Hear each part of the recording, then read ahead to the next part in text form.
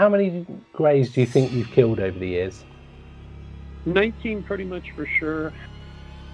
Because that day, even though I was a kid, I knew for a fact that what we had just witnessed wasn't human.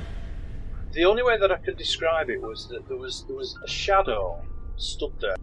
I believe that it's potentially, I'm not saying 100% definitely, but potentially a real abduction caught on video camera.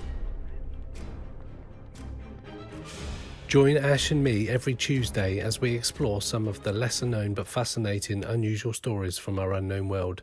With the latest paranormal and UFO news, a look back at historical cases, and special guests joining us along the way, we aim to pursue the paranormal from a different point of view. Pursuit of the Paranormal with Ash and Greg.